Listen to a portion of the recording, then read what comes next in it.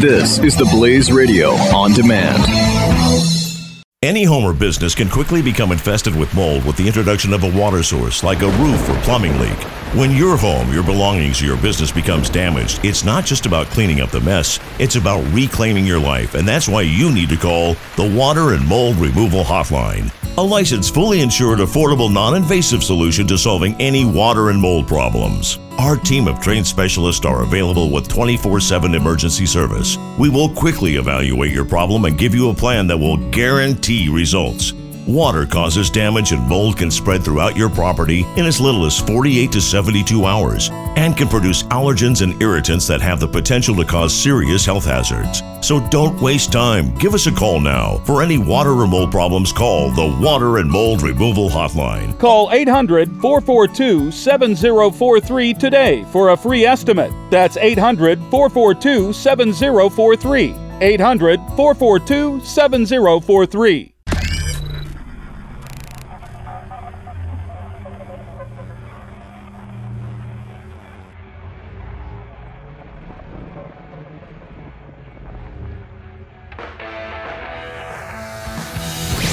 Now, spreading freedom across the nation.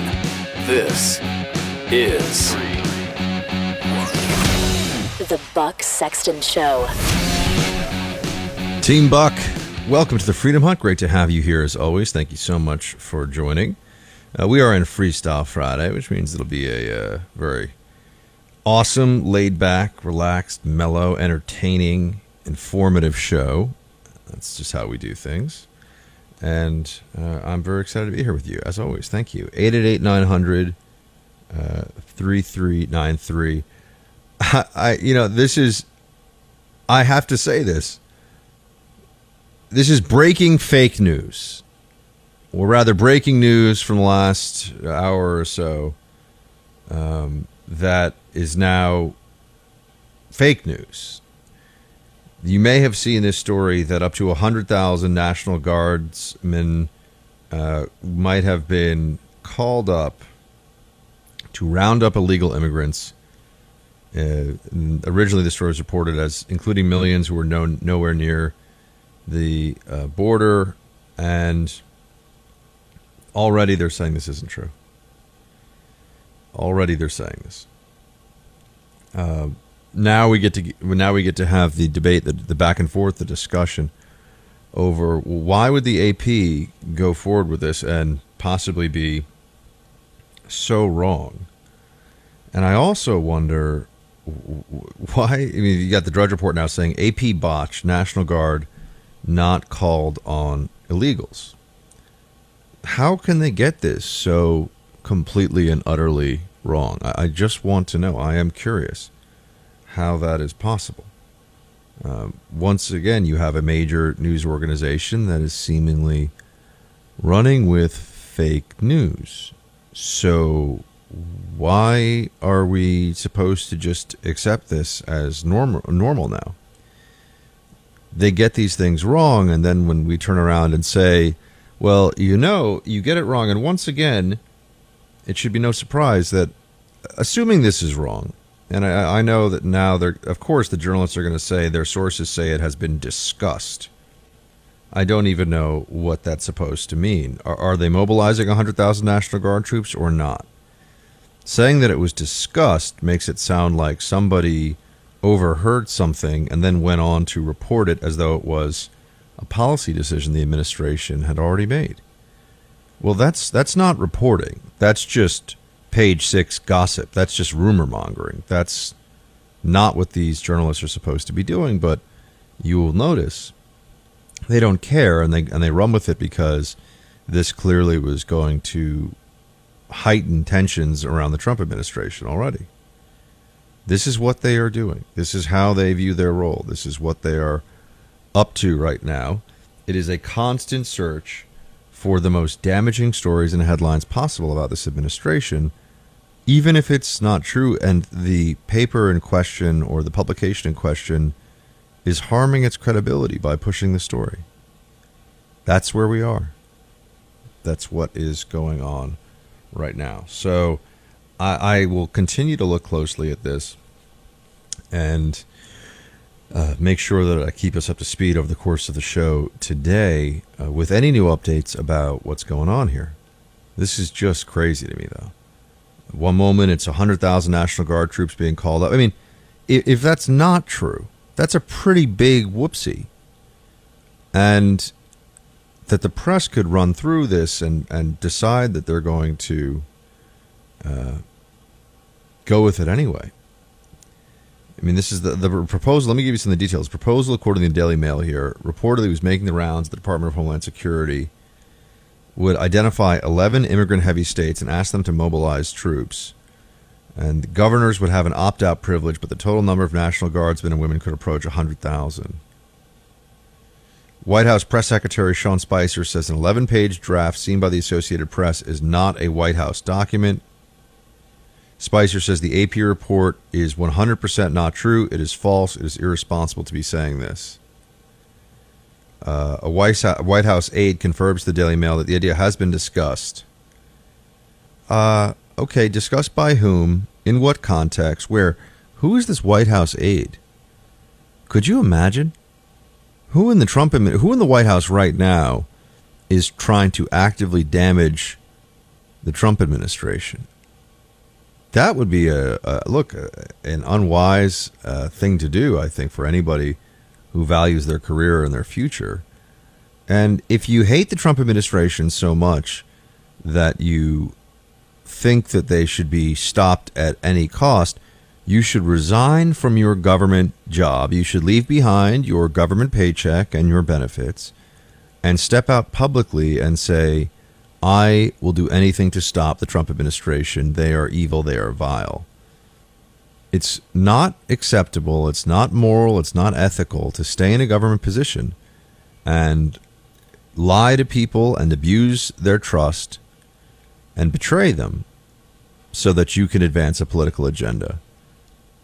What we've seen this week, and this ties into the General Flynn resignation and the continued acrimony about what the IC is telling Trump and what he's not, is that the bureaucracy is a problem. Trump's whole notion of draining the swamp, the idea that he needs to rein in this out-of-control government, is looking more important and more urgent with each passing day. I would recommend to you all an excellent, and if I had seen it in time, I would have tried to get him on, an excellent piece by Matt Continetti, where he asked the question, and Matt Continetti of freebeacon.com. So go to Washington Free Beacon to read it. The question he asks is, who rules the United States? And he says how bureaucrats are fighting the voters for control of our country. And he's spot on here. Everything he says is absolutely spot on. You have people who have access to classified information who would betray their oath. You protect classified. Protecting classified is a central core part of your job when you work in national security with the United States government. I know about this because it was a central part of my job. It's what I was doing. And I took it very seriously. And I'll be honest with you, I had moments of real anxiety and panic while I was in the CIA, because even just in passing to a friend or to an associate, I maybe would say something and I think to myself, that wasn't a problem, was it? And no, it wasn't. But that's the mentality. The mentality is you stay so far away from crossing that line that you have to be careful that you're not becoming paranoid. Paranoia for a good intelligence officer is unfortunately a normal state of mind. That's what happens to you. It's very difficult. There's a lot of anxiety, stress, and pressure that you feel when you're dealing with this information, especially when you're having to interact down on Capitol Hill and the White House, and you're around other people. You're dealing with foreign allies. What can you tell them? What can you not tell them? I mean, there's a lot of judgment calls that have to be made about this, but also there's a vigilance. And the only thing I can compare it to is this sense of heightened concern for your safety that you feel in a war zone, and those of you who are former military have even more than that. You have the vigilance of being in combat and being deployed, but even just being in a war zone where your safety is there's a constant underlying threat, right? Because you never know what's going to happen. Every vehicle that pulls up to you at a checkpoint, and I was outside the wire in both Iraq and Afghanistan. Every time you're up in a helicopter or even fixed wing, if you were to get blown out of the sky, or you get blown, I mean, people, it would be maybe it would get some news coverage, maybe, but it wouldn't be out of the question. And so you develop this sense of constant vigilance, and there's an anxiety, there's a tension, there's a stress that comes with that. With classified, you create this mentality of, I have to protect this information all the time. I have to be incredibly careful with it. And the only way to really do that is to really have your neurons get set up in a certain way where you become you shut down. The moment that somebody in D.C. would say, and I was working in the Iraq office during the height of the Iraq War, so people would want to talk to me about Iraq, I just would shut the conversation down. Hey, where do you work? You work for the government? Oh, isn't it crazy what's going on with Iraq? I would switch to, hey, did you see that? It looks like there's some great, pigs in a blanket over there that are being passed around by our lovely host. Why don't we go eat those? I mean, you just would switch the subject or just get off the topic right away.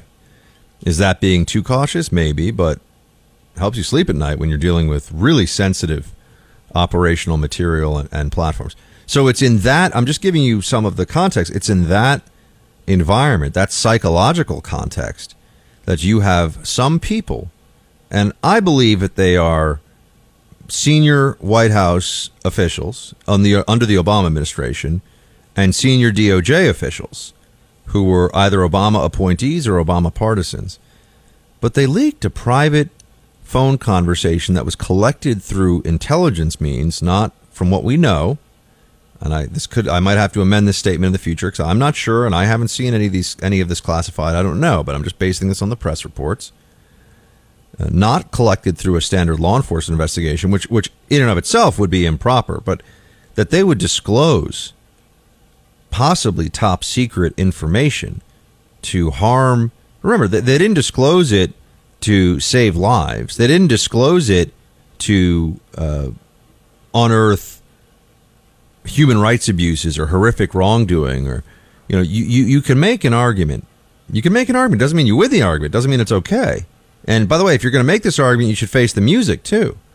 If you're going to expose classified information, because in doing so, you are addressing some true immorality or some ethical failing of the United States government, you should do that, and then you should be able to stand up and look your fellow citizens in the eye and say, well, I understand that this was a risk, this was a judgment call, but I will face the music.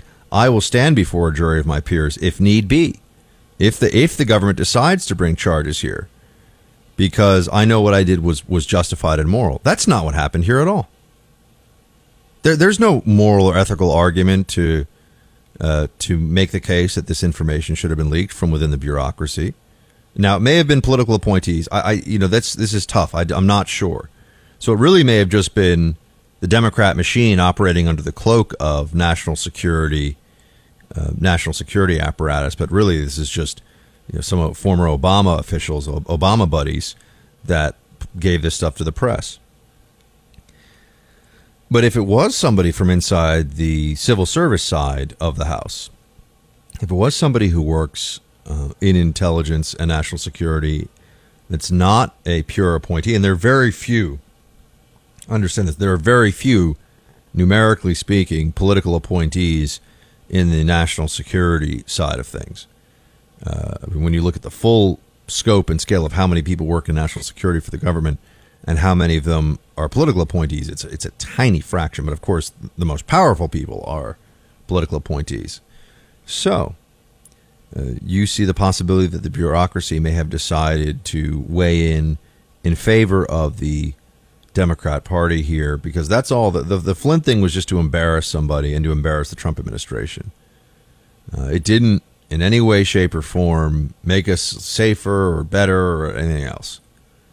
I mean, maybe you can argue that the new NSA will be better than the previous NSA, but in terms of the actual act itself, it didn't provide any material benefit to any real benefit to the American people, and it, of course, humiliated a good man and has added to the turmoil facing the Trump administration. We're going to get into this some more too with the EPA in just a few minutes here, but you've got employees of the EPA who think that they're allowed to weigh in against the would-be director of the EPA. Their job is to enact policy. Their job is not to make policy. And honestly, if they don't want to work for Scott Pruitt at the EPA, they should just get the heck out, resign, leave, find another job. That's just the truth. You know, I resigned from the CIA under the Obama administration. I came up to New York and took refuge in New York City from Langley and all that was going on in D.C., and a part of my calculation was, look, I'm not going to. I did the best that I could for the Obama administration to provide the best analysis I could when I was working at the CIA during that. But I'm allowed to decide. You know what? I don't want my job to be serving this president. I'm going to leave. That's ethical. You don't want to do it. You don't want to serve. You leave. What would not have been ethical would have been for me, as a CIA employee, to try to find information about the Obama administration that would embarrass it, that I learned through classified means, and to release that publicly to undermine the administration's policy. I'm an executive branch employee. No, I left and I became a critic of Obama in the media. All these people who work for the EPA or inside the intel community still, if they hate Trump so much, they need to man up, resign, and address the public, put a name and a face behind all this stuff, and address the public with their concerns so that they can be evaluated by the American people and we can act upon it. That's the ethical thing to do. What we are seeing right now is subterfuge. It is subversion. It's unethical. It's immoral. And it shows us just how thoroughly rotted the government bureaucracy, the federal bureaucracy, has really become. It's a scandal. And I'm glad that the administration has brought this to light, has made this more visible for all of us. All right, 888-900-3393 team. We've got a lot more. I'll be right back. Buck Sexton on the Blaze Radio Network.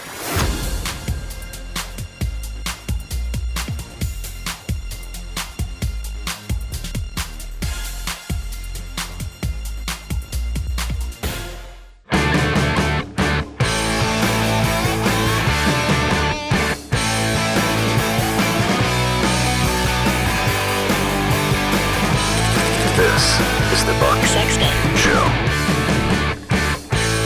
Well, team, there's a lot going on right now because you have an executive order next week on immigration that looks like it's going to be coming out, which here is an opportunity for the Trump administration to address some of the concerns that were laid out by the judge and by the judge. Well, the judge is really. First, there was the Robart order out in Wisconsin. But I'm sorry that if it sounds like I'm a little subdued today, it's just my voice is being tested every day with the 5 hours of radio, and right now it's a little tenuous. So I want to make sure I can get through the show tonight as well.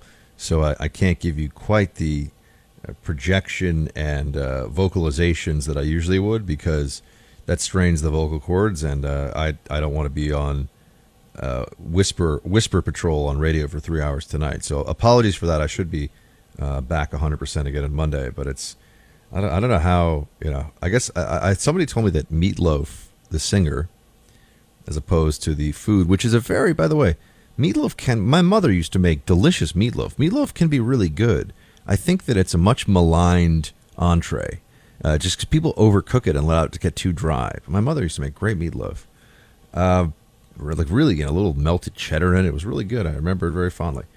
But Meatloaf, the singer, as I understand it, would take. This was just told to me recently when I was talking to a producer friend at Fox. That he would not speak for 2 days before a concert. He would write on a pad, even to his wife. No voice for 2 days. Now, I don't know. Does Meatloaf, would he do anything for love? You know what I mean? But that's, your voice, like a lot of other things, can get strained out. So that's why, or can get strained. That's why I am not able to be quite as animated as I usually would be today. And I know it's a Freestyle Friday, so I'd love to be like all fired up with you guys. But tonight I will kick it up a notch. Bam, like Emerald. So you can bet on that. And we've got some great guests tonight. And by the way, those of you who can't find me on your local station, AmericanNowRadio.com, starting at 6 Eastern till 9. Just go there, go to that website and click live listen. And we've got some fun stuff coming up for the podcast there too. All right, team, back in just a few. The Buck Sexton Show on the Blaze Radio Network.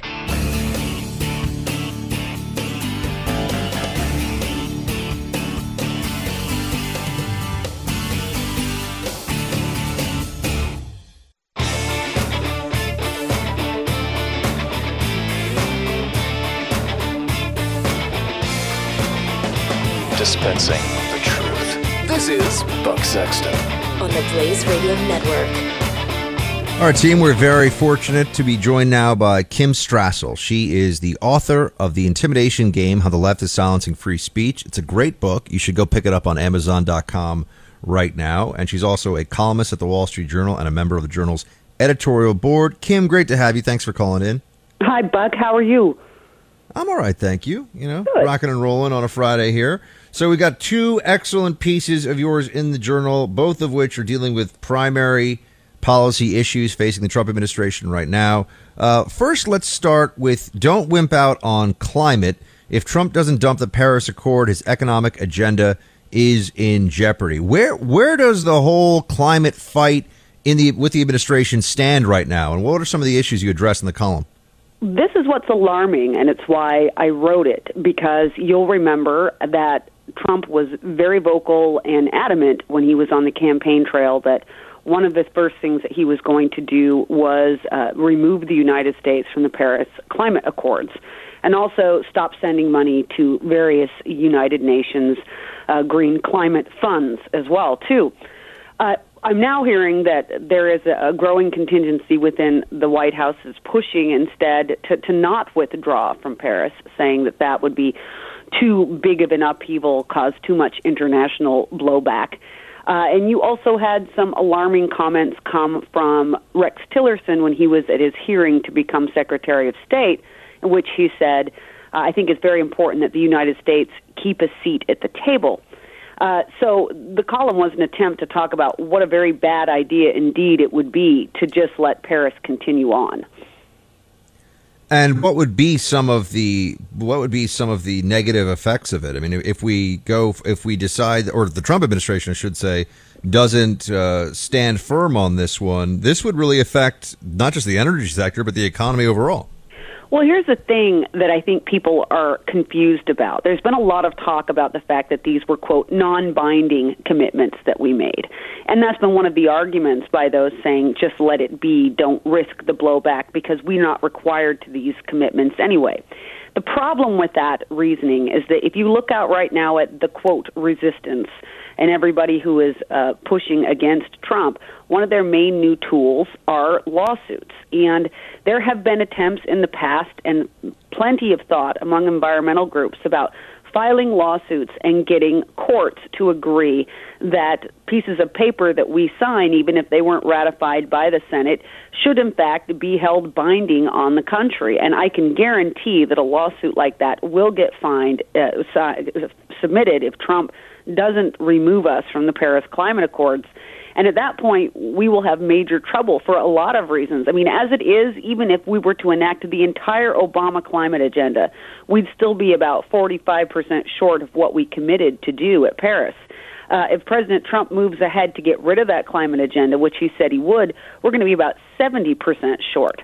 So imagine if the Supreme Court suddenly comes out and says, you must follow through on these commitments. to Paris. What would that do to the economy?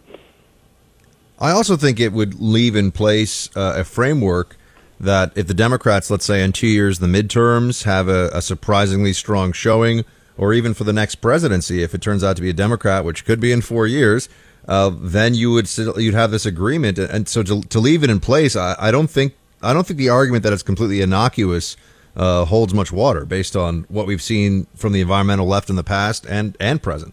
That is an excellent point. And remember, too, we're dealing with courts that, and for instance, a lot of Clean Air Act lawsuits and other things having to do with the environment are held in the D.C. Circuit Court of Appeals. That's the court that Harry Reid made sure he packed with liberals before he left office. We've got a Supreme Court where one of the reasons that we're even having this discussion about carbon is because back in the 2000s, you had Justice Anthony Kennedy join with all the liberals of the court to declare CO2 a pollutant. And this is a guy who also is quite interested in taking his guidance from international law.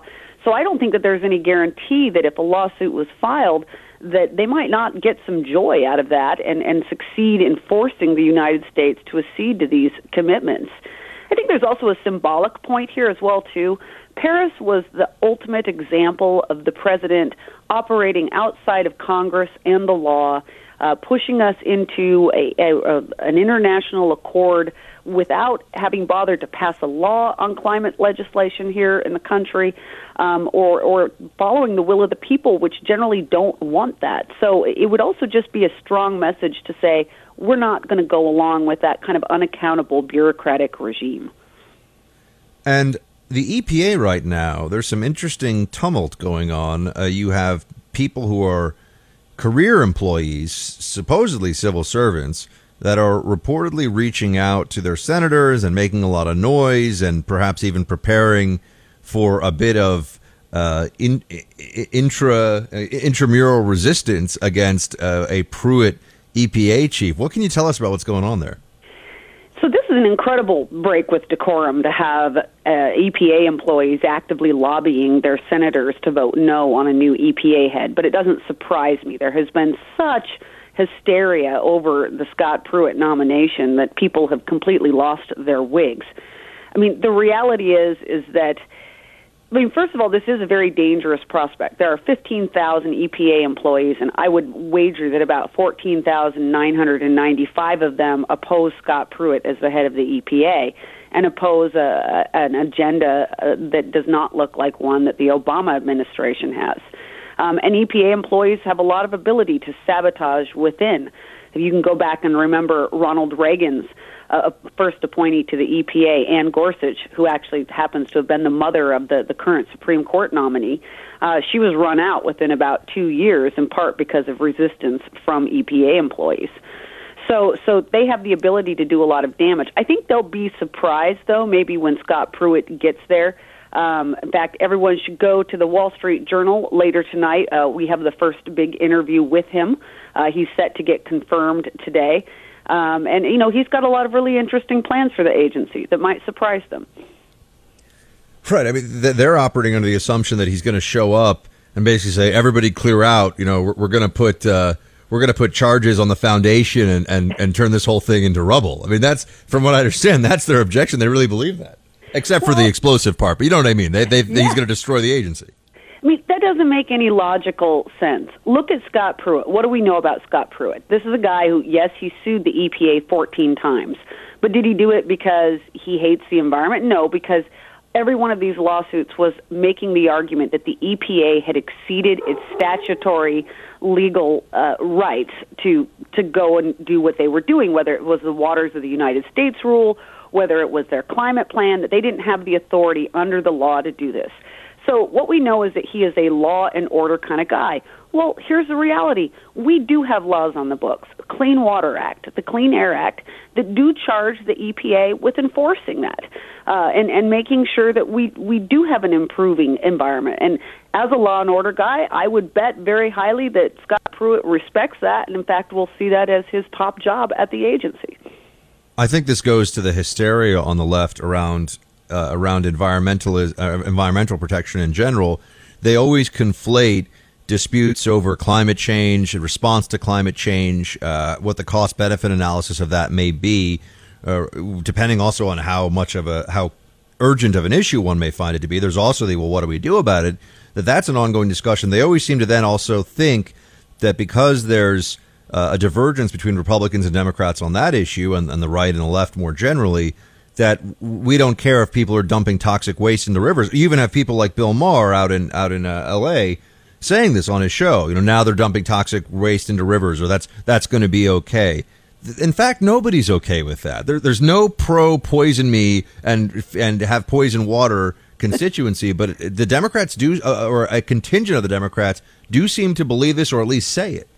Well, yes, there is this conflation of the idea that if you don't believe that the climate is changing and the earth is in peril, and that you need to stop everything and grind the economy to a halt to do something about that, then you are anti-environment, which of course is nonsense. And I would point out that in terms of pouring toxic sludge into river, there's only one agency in the country that's actually managed to do that over the last couple of years, and it was the EPA.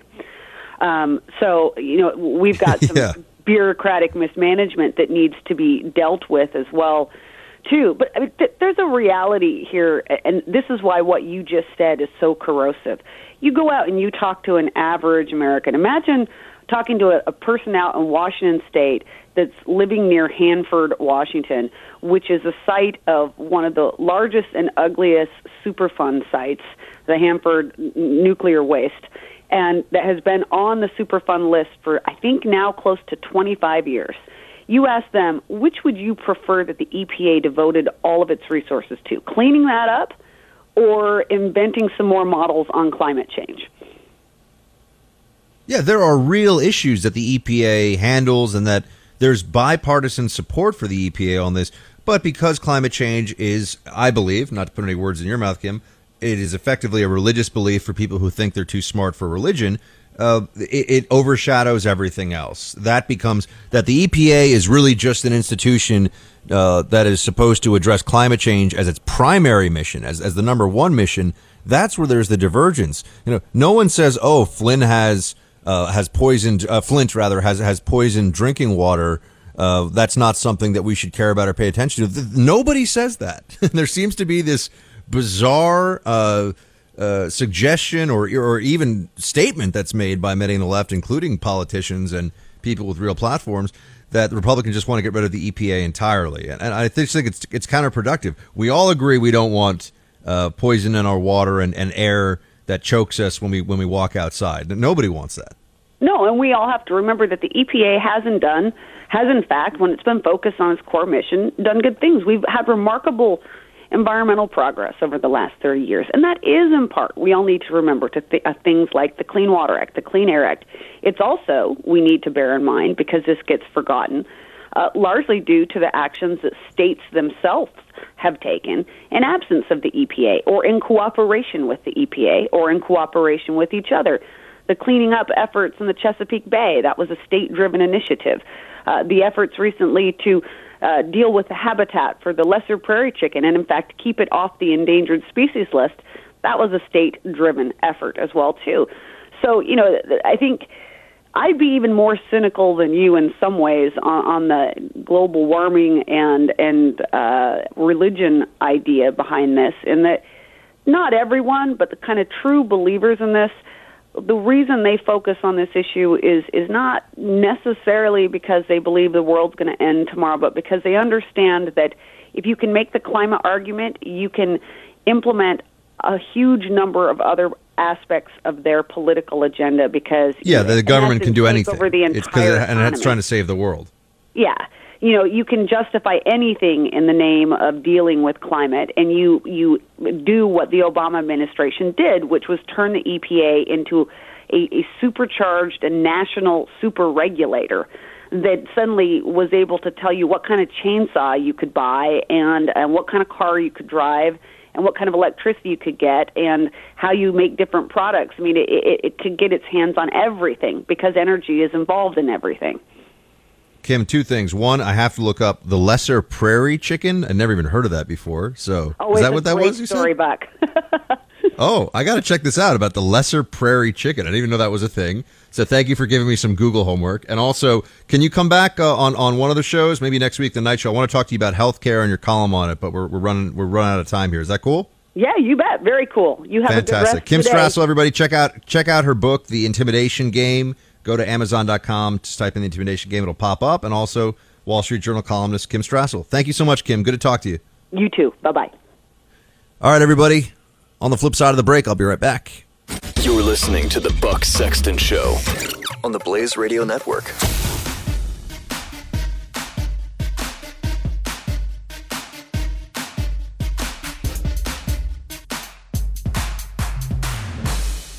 The offer of a...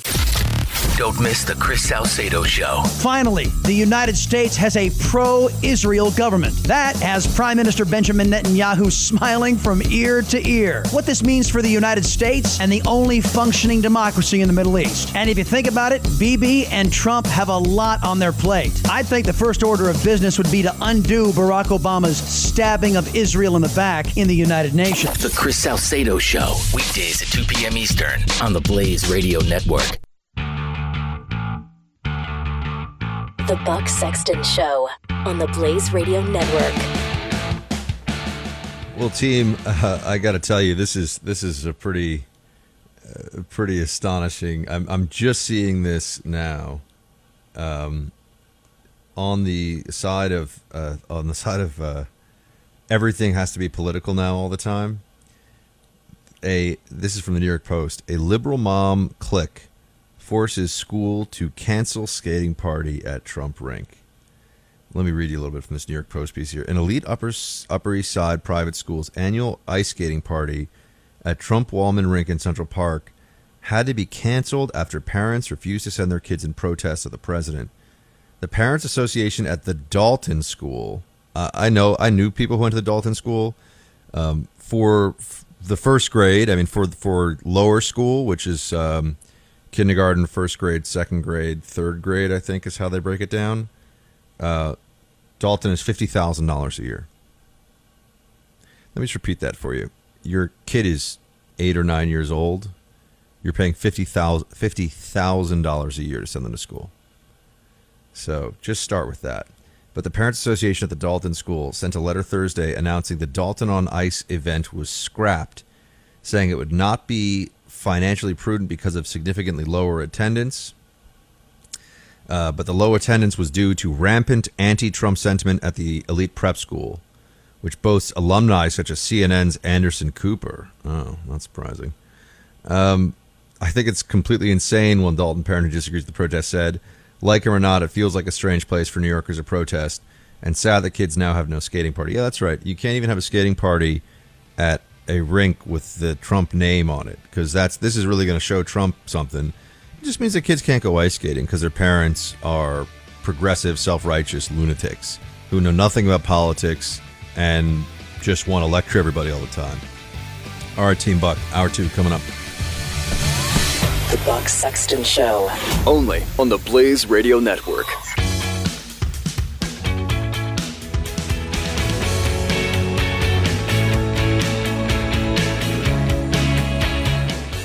Any home or business can quickly become infested with mold with the introduction of a water source like a roof or plumbing leak.